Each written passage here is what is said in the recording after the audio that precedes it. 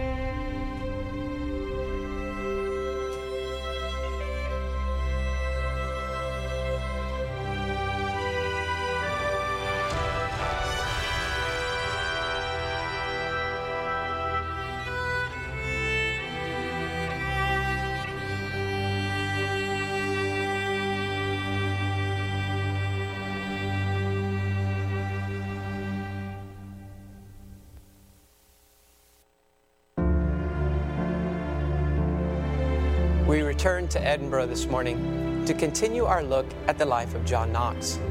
When Knox was released from enslavement on a French galley, Scotland was still too dangerous a place for the reformer. But England was friendly to the Reformation under its new king, Edward VI, the son of Henry VIII. In 1551, Knox was invited to preach before the young king. His preaching was warmly received, and he was offered an influential pulpit in London, a pulpit which he declined. Knox settled in Berwick-upon-Tweed, a northern English town, and for 5 years he was able to study, preach, and to apply a biblical model of the church. The town underwent a noticeable change for the better during this ministry. He even found time to marry a young woman named Marjorie. Her mother was a devout Protestant and often corresponded with Knox. Her father was not. 2 years later, when the king died at the age of 16, his half-sister Mary took the throne. She quickly earned the nickname Bloody Mary by her fierce opposition to all things Protestant. She was determined to return England to the rule of the Pope using any means possible. In fact, 75% of England still sympathized with the Roman Catholic Church. She quickly broke all her promises of religious toleration and supported a severe persecution of the Protestant Church in her realm. The friends of Knox encouraged him to escape to the continent. In 1559, he left England for France and eventually settled with his family in Switzerland. He became the pastor of an English congregation in Geneva. And while in Geneva, he benefited greatly from the teaching and friendship of the Swiss reformer, John Calvin. Knox labored happily in Geneva, spending his time pastoring, preaching, writing, and even contributing to a new English translation of the Bible, known as the Geneva Bible. During this period, he was able to make a trip back to Scotland in order to inspect the condition of the Protestant Church. He traveled and preached tirelessly, often only sleeping a few hours a night. Now, opposition to Knox continued as violently as ever. He once commented that he needed to keep a fast horse because the authorities had put a price on his head, and anyone who killed him would be richly rewarded. Unable to capture Knox, the authorities burned him in effigy here, on this spot, the site of the old Market's Cross. In 1558, Queen Mary died and Elizabeth took the throne. Elizabeth wanted to end the religious conflict that was tearing apart her kingdom. She promoted the return to a Protestant church, but one that still remained Catholic in its externals. Knox decided that it was time for him to return to Scotland, which he did in 1559. The summer of 1559 was a time of religious awakening throughout Scotland. In St. Andrews alone, 14 priests renounced the Roman Catholic Church and turned to a Christianity built on the righteousness of Christ. Knox continued to preach, and many were brought to a true knowledge of the living God.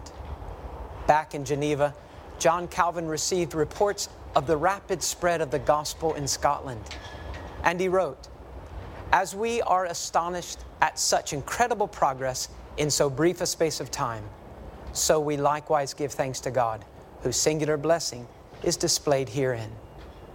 Knox later explained the success of the gospel with these words, "God gave His Holy Spirit to simple men in great abundance." As a result, 1560 was one of the most significant years in the history of the Scottish Church. In August of that year, John Knox and 5 other ministers were called together by the Scottish Parliament to write a new confession of faith.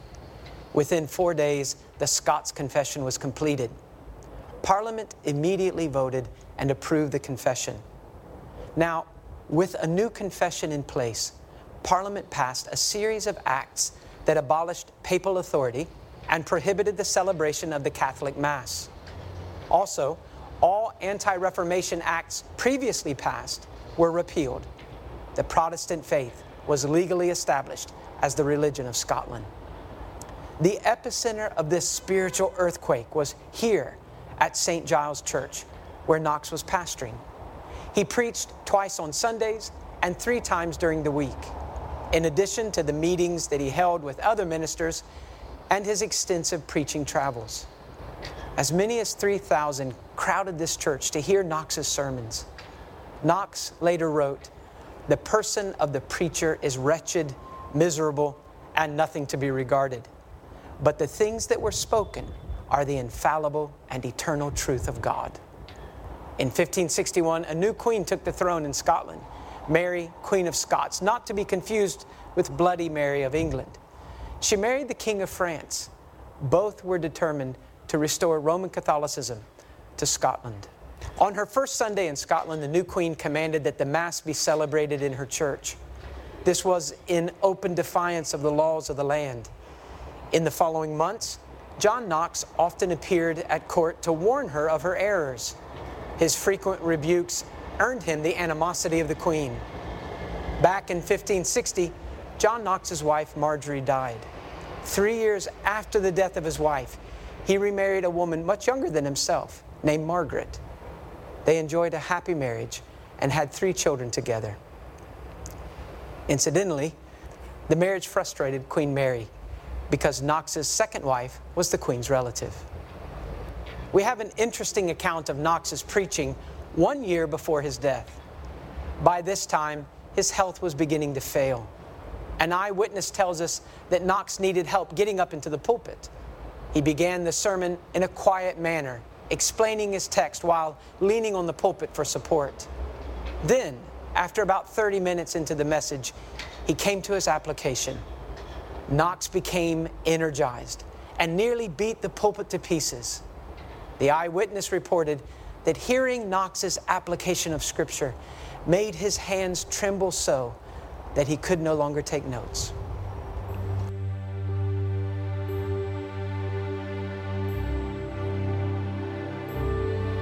On the 24th of November, 1572, John Knox was very weak. He asked his wife to read from the 17th chapter of the Gospel of John and the 15th chapter of 1 Corinthians, which he described as a comforting chapter. She also read him selections from Calvin's sermons on Ephesians. In the evening, he gave a deep sigh and whispered, "Now it is come." He passed away quietly. After his death, Knox's own servant described him as a man of God, the light of Scotland, the comfort of the church, the mirror of godliness. We need to stop and think for a moment. What motivated John Knox to live this kind of life? I want to mention 3 particulars. First, where did John Knox find his enduring courage? What sustained him in those times of deep despair? And why was it that he was fearless before those who could easily have ordered his death? Was it merely that John Knox was a naturally brave man? His contemporaries considered him fearless, but Knox said of himself, "I quake, I fear and tremble." There was something deeper than a natural courage. He once told his people at St. Giles, "Christ's hand is so powerful, his mercy and goodwill so prompt, that he delivers his little ones from their cruel enemy." It was Knox's understanding of God that gave him such extraordinary courage. Another area which demonstrated John Knox's biblical view of God was his prayer life. A man who knows the living God will often be found alone with that God in prayer. John Knox described prayer as an earnest and familiar talking with God. 3 centuries after Knox's death, the London pastor Charles Spurgeon said of his praying, when John Knox went upstairs to plead with God for Scotland, it was the greatest event in Scottish history. According to the historian John Howie, the Queen Regent, who was Knox's ardent enemy, admitted that she was more afraid of his prayers than an army of 10,000 men. Finally, what about Knox's personal ambition? Here was a man that was at the center of a national movement which is still affecting Scotland nearly 4 centuries later. What was it that John Knox was seeking? What was it that he hoped to accomplish? What was so valuable that he was willing to risk his life repeatedly in order to gain it? Well, John Knox tells us. He wrote, "I sought neither preeminence, glory, nor riches. My honor was that Jesus Christ should reign." This week you will have another opportunity to come face to face in Scripture with John Knox's God. Will you ask him to teach you, as he did John Knox so many years ago, so that, like Knox, your greatest ambition would be to see Jesus Christ reign unrivaled in his church today?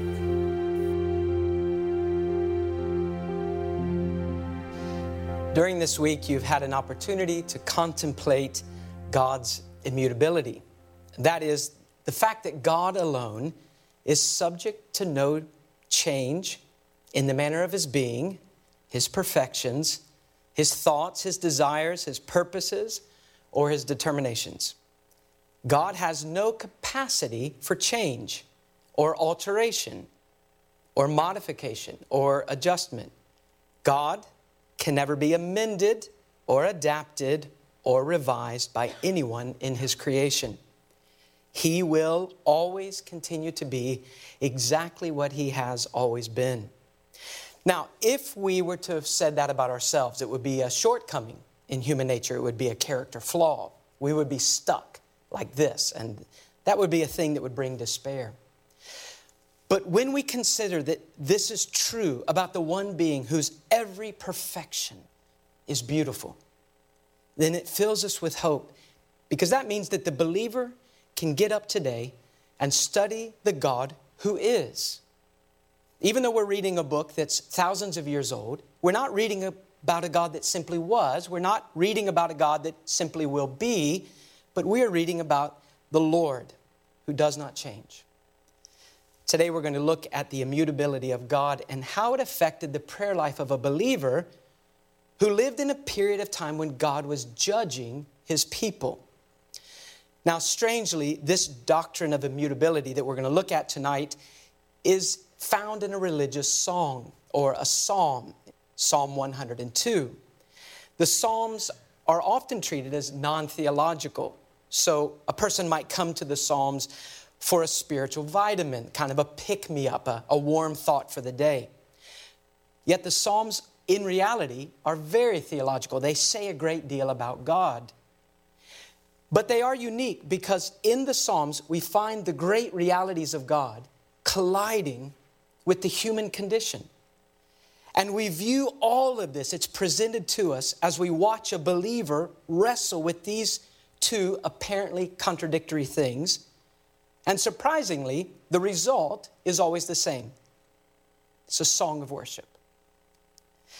Well, let's look at Psalm 102 and this issue of God's immutability. It opens with a desperate cry in the first two verses.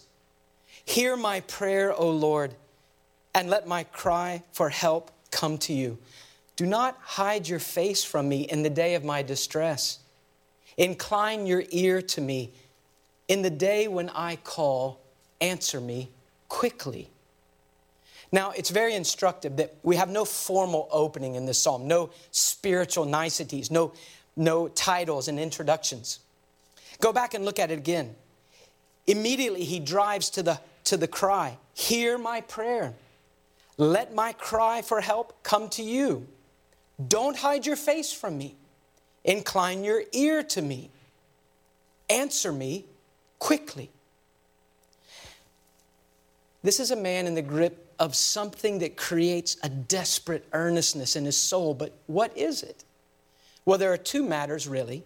And the first is the condition of God's people. The setting for this psalm is that the psalmist is returning to Jerusalem after the Babylonian exile. Now you remember that for generations, the Jews were involved in idolatry, and God entered into a fatherly discipline, a gracious judgment to get their attention. After ignoring the prophets, they were finally taken by Babylon into exile, and the exile lasted 70 years. But at the end of 70 years, God released them. Can you imagine traveling back to Jerusalem? What would it look like? What would it feel like to see the capital city for the first time after the war? It's in ruins. The temple is destroyed and looted.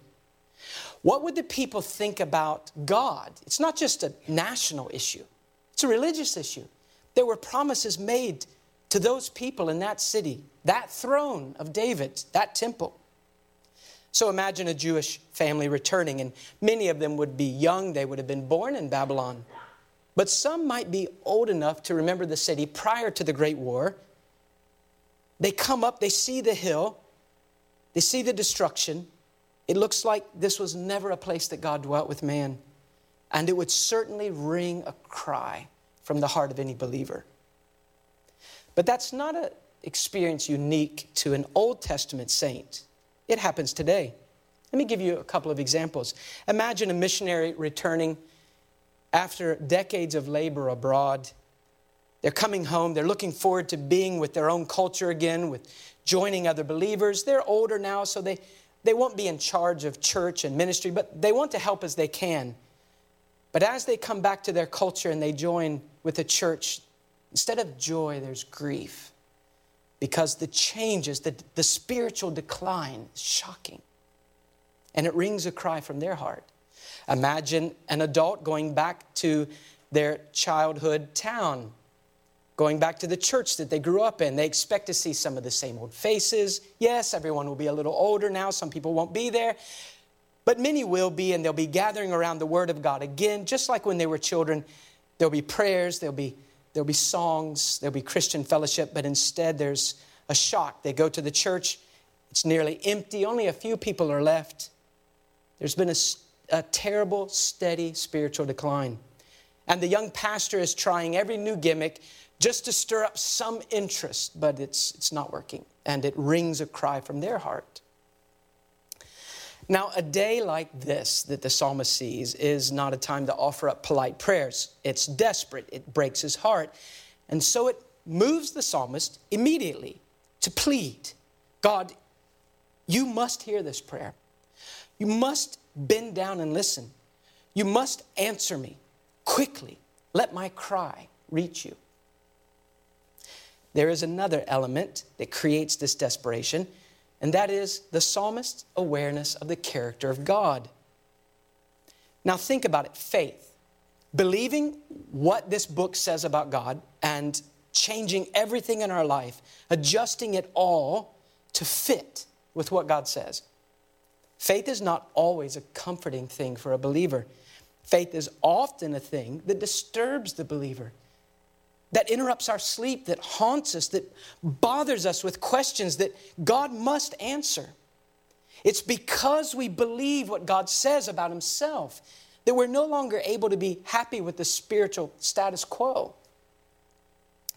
In Psalm 77, verse 3, we find a psalm written in a similar time of spiritual decay. And the first few verses there reflect this few verses in Psalm 102 that we just read. Let me read this to you.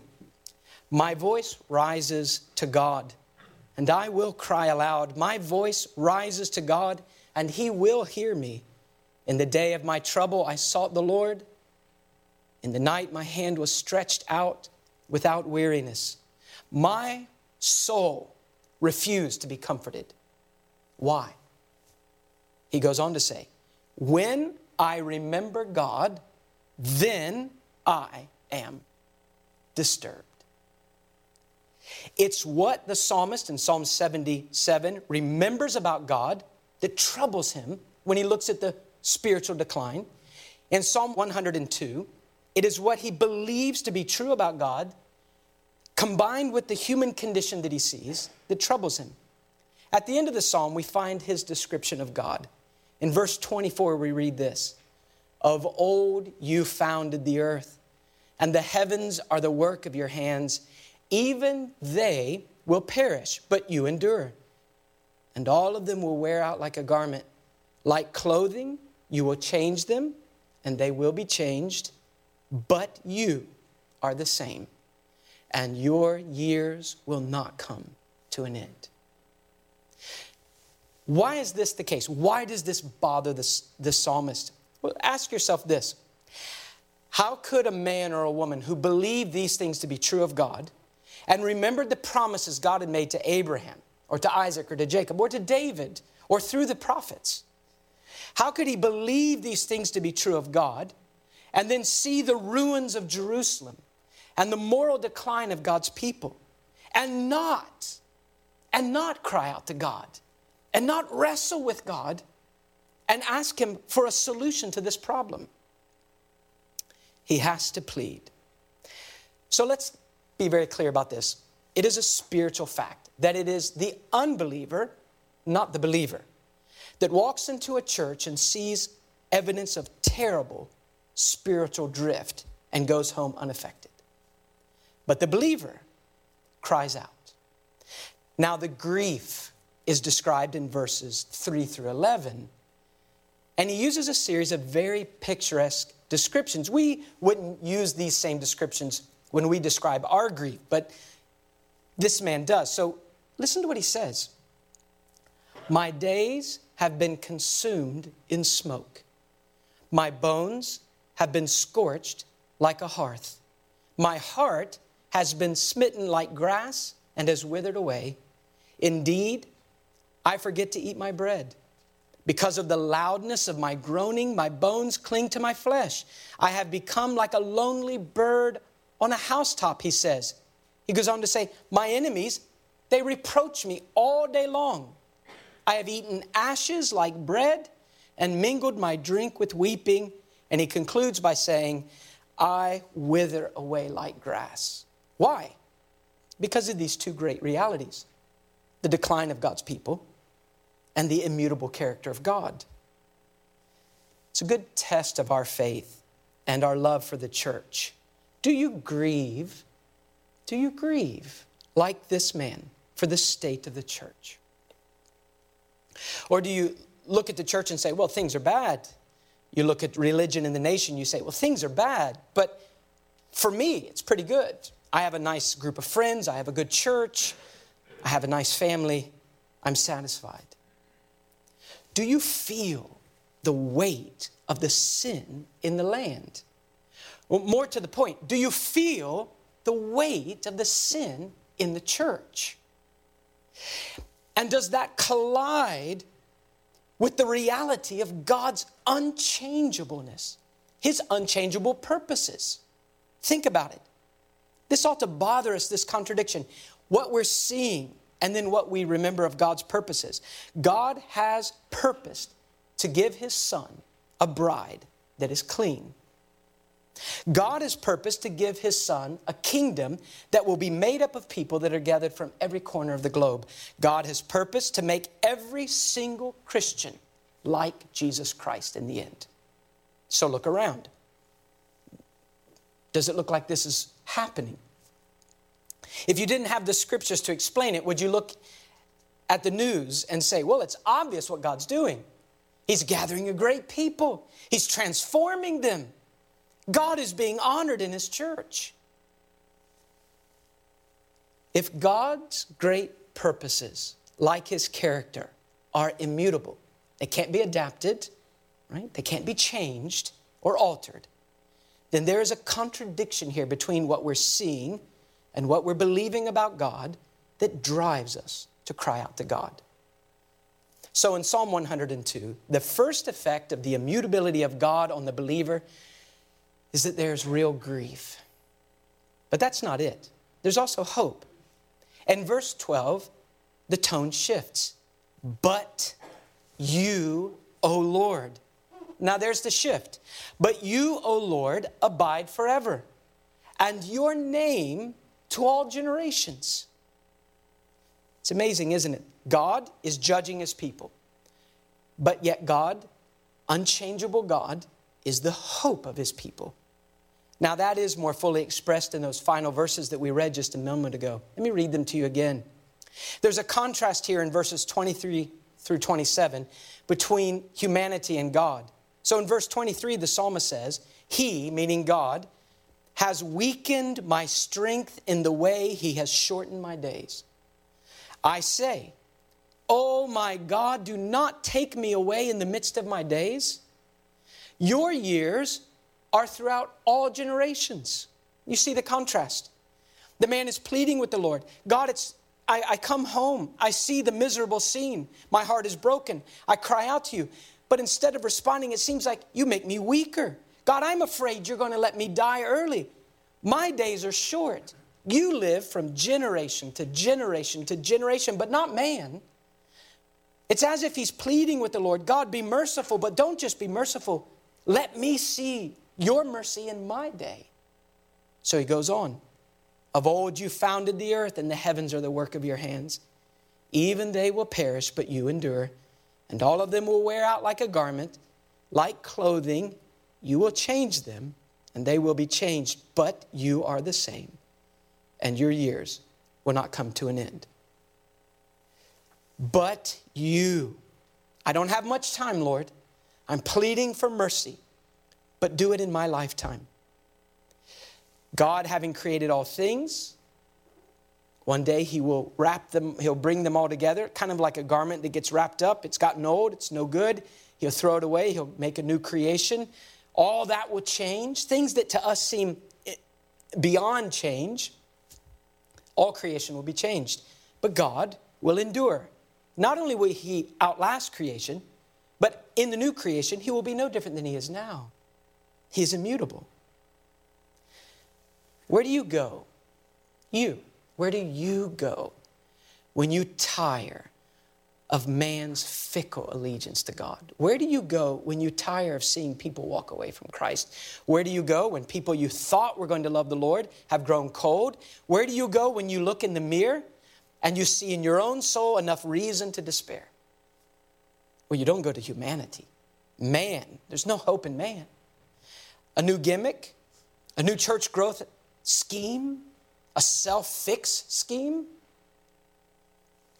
The immutability of God, it drives the believer to the one being who doesn't shift, God, and all hope is in him.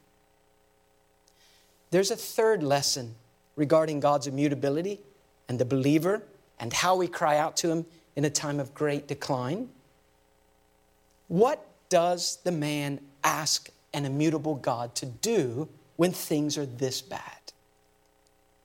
Well, the great focus of his prayer is clear in verses 12 through 22. Listen to what he says. You will arise and have compassion on Zion, on Jerusalem, on his people. For it is time to be gracious to her. What a wonderful argument. God, I know that your purposes for your people have not changed, and you will arise. But there's another thing. It's time. It's time to be gracious. For the appointed time has come. How does he know that? He says, the nations will fear the name of the Lord, and all the kings of the earth your glory. For the Lord has built up Zion. He has appeared in his glory. He has regarded the prayer of the destitute and has not despised their prayer. This will be written for the generation to come, that a people yet to be created may praise the Lord. For he looked down from his holy height. From heaven, the Lord gazed upon the earth to hear the groaning of the prisoner, to set free those who were doomed to death, that men may tell of the name of the Lord in Zion and his praise in Jerusalem, when the peoples are gathered together and the kingdoms to serve the Lord. Now that's a prayer worth pleading. God, we long to see you honored again. But how are we going to see that? You're going to have to restore your people. The people of God are like a mirror of the Lord. We see him reflected in them. It's not a perfect reflection, but it is a true reflection. And if God is going to be exalted and he's freed his people from their judgment, he's going to have to bring back days of real spiritual prosperity. And so that's what he pleads for. What would you plead for? Would you plead that God removes the symptoms of sin, the misery that we've brought upon ourselves? Would you plead that God would fix your church? Doesn't matter about others. Would you plead that God would just fix your country? Maybe fix your marriage, your family. Maybe fix you. Would you ask God to do something to relieve us of the constant awareness of the consequences of our sin? Or would you start where the psalmist starts? God, immutable God, you deserve an unchanging glory from generation to generation. And this is what I'm pleading for. Get that for yourself in the way that you deal with your people. Why plead for anything less? Why plead for anything less than a work of grace in the church? A work of grace in your own soul that will bring God glory, not only in our day, but for generations to come. The psalmist is pleading for the Lord to do something that could be reported in the next generation. Do you pray that way? God doesn't change, so the next generation owes him glory. We owe him glory. The generation before us owed him glory. So that's not going to be altered.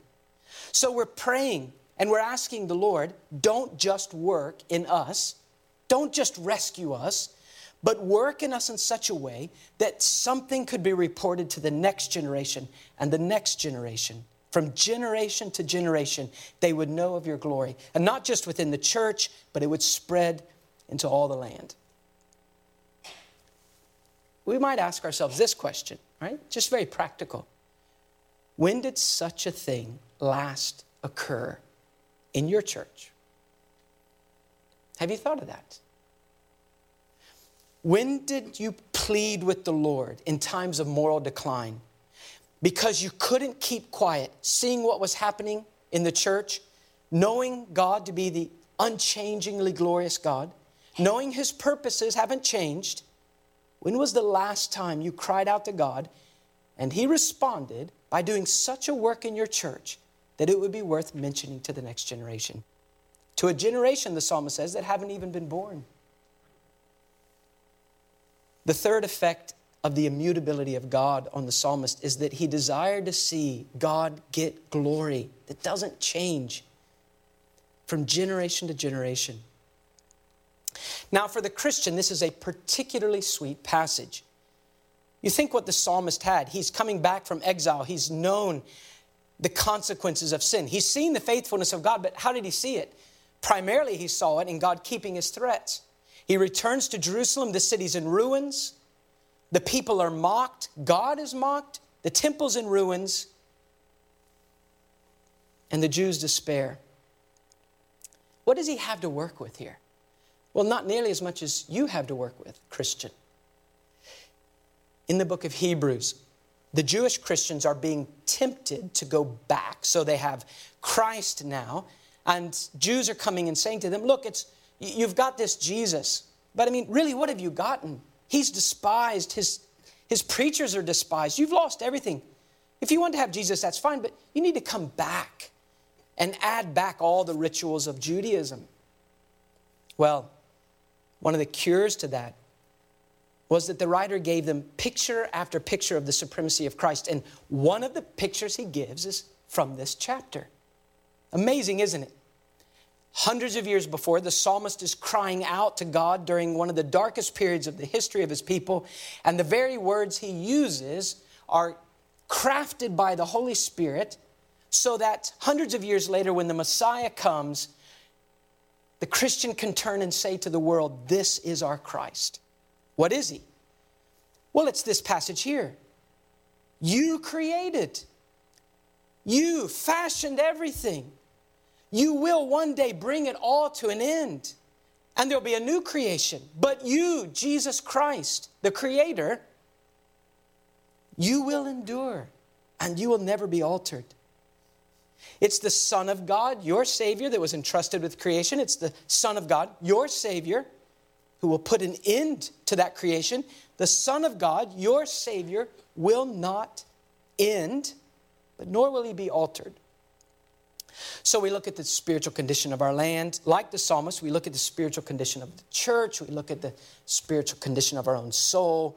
And then we look not just at God in the abstract, but at the Son of God, our kinsman, united to our humanity, ruling beside the Father, unchanging.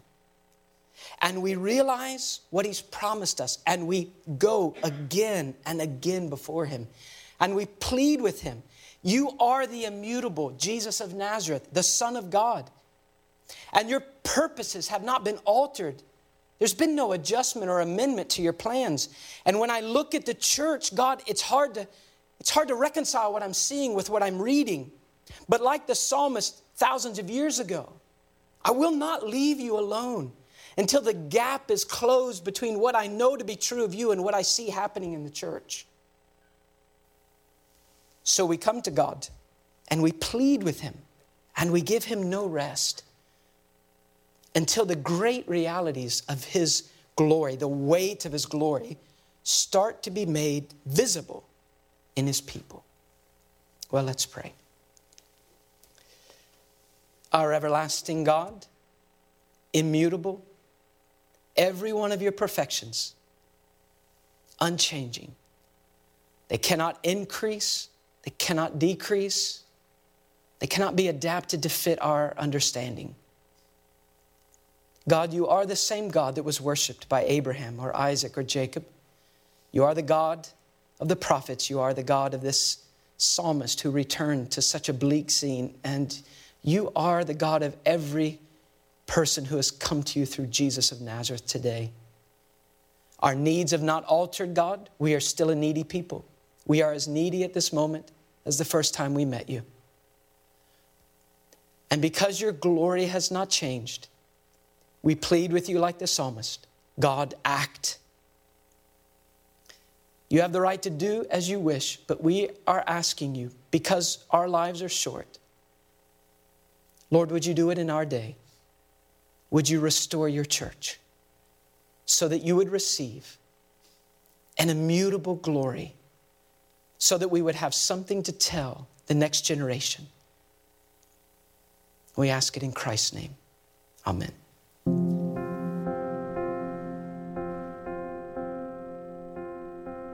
Well, basically, when we say God is immutable, we mean that he doesn't change. But then we've got to go on to describe what that means. We need to make clear, I think, that it doesn't mean God is like a fixed photograph, but that he's a person who is constant, that he is true and faithful and good and righteous and just and holy, and he is all of this all of the time. And that means that he will always be omniscient, always be omnipresent, always be omnipotent. That has a profound effect upon us. It had a profound effect upon David. He asked God to search him and to know his ways and his thoughts. And that's the implication and I think the impact of grasping the relationship between the immutability of God and his other attributes. I'm thinking of those three in particular. Instead of just thinking of them as theological constructs, they actually bear in upon our lives and give us a sense of his wonder, his greatness, his glory. So the writer of Hebrews, who's laboring to show us the majesty of Jesus, his unrivaled superiority, goes in detailed form through the priesthood of Jesus and the sacrifice of Jesus. And at the end of the book, he says, he is the same yesterday, today, and forever. He's immutable. He is the God that Scripture reveals to us from first to last. That's really what gives us assurance. Looking not in the mirror anymore, though that's a good thing to do from time to time, but looking out to him and resting upon his character, the immutable, wonderful, merciful God. You know, I sometimes say that God's immutability is a great comfort to the believer, but it really should be a terror to the unbeliever. I think if I remember, Jonathan Edwards spoke about this, that people wouldn't mind God being holy for a little while, but that he is immutably holy is a terror to them. When the Lord says, I, the Lord, do not change, therefore you sons of Jacob are not consumed, he's talking to a particular group of people. That's his redeemed, that's his choice possession. And with the New Testament application, we can say that's the people who've given their life to King Jesus. What would he say to people who have not met him in Christ? They would hear something like this: I, the Lord, do not change, therefore you will be consumed. It does mean that his holiness, his purity, his justice are unchangeable. And that therefore means that if we defy him and build up a character that is anti-God and anti-Christ, and we live our lives in that way and die in that way, then the justice and the holiness and the purity and the judgment of God are changeless. So there will be no second chance after death. And yet the reality in God that he is immutably holy, that's a terror to the unbeliever, is a great comfort to the believer. You see, God is the same And he deals with people all on the same terms. And unless you repent, you will perish. His immutability demands it. He requires that his honor be upheld in welcoming sinners into his presence. How can that happen? He's not going to change. That's why the gospel is so precious. So I'd say to an unbeliever, because God will not change, you must repent. You must turn from your sin. And you must throw yourself on his mercy. And if you will, he will give you his favor. And he will give you his unfailing love. And he'll never turn from you. He makes extravagant promises like, I will never leave you. I will never forsake you. All these are bedrock promises for his people, and only for his people. And he's not going to change. So when we speak about the immutability of God, we mean that all he is, he always is. And he always is that to us who are his children. And therefore he is always reliable. And eventually that means for us that with respect to the promises he's made, he can be absolutely trusted. And the way in which he's really proved that is that he gave a promise to save us. And though it cost us everything to trust him, we remember that it cost him the best he had to prove that he would keep his promises. So in many ways, the immutability of God lies very much at the foundation of his being and is the anchor of our Christian faith.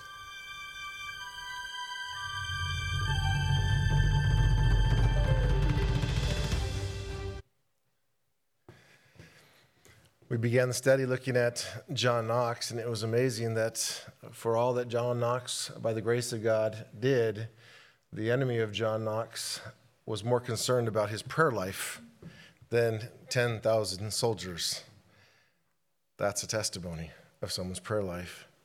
And we were encouraged in the immutability of God, that it would inform our prayers as it informed the psalmist's prayer. So as we close, let's inform our closing prayer by the immutability of God. Father, as we find ourselves in a season of change in our church, Father, we are comforted this morning to be reminded that you are a God who does not change. And because you are a God who does not change, all is well with our soul and all is well with our church. Father, we praise you that we can find comfort in this. And Father, we ask that you would help us, Lord, not only to ask for your grace upon our church during this season, but that that grace would affect the next generation and the generation after that and the generation after that. Father, help us to be mindful of the example and the legacy that we leave for the generations after us. God, may it be that we constantly look to you, look to your Son, and look to the cross. And we pray these things in Jesus' name. Amen.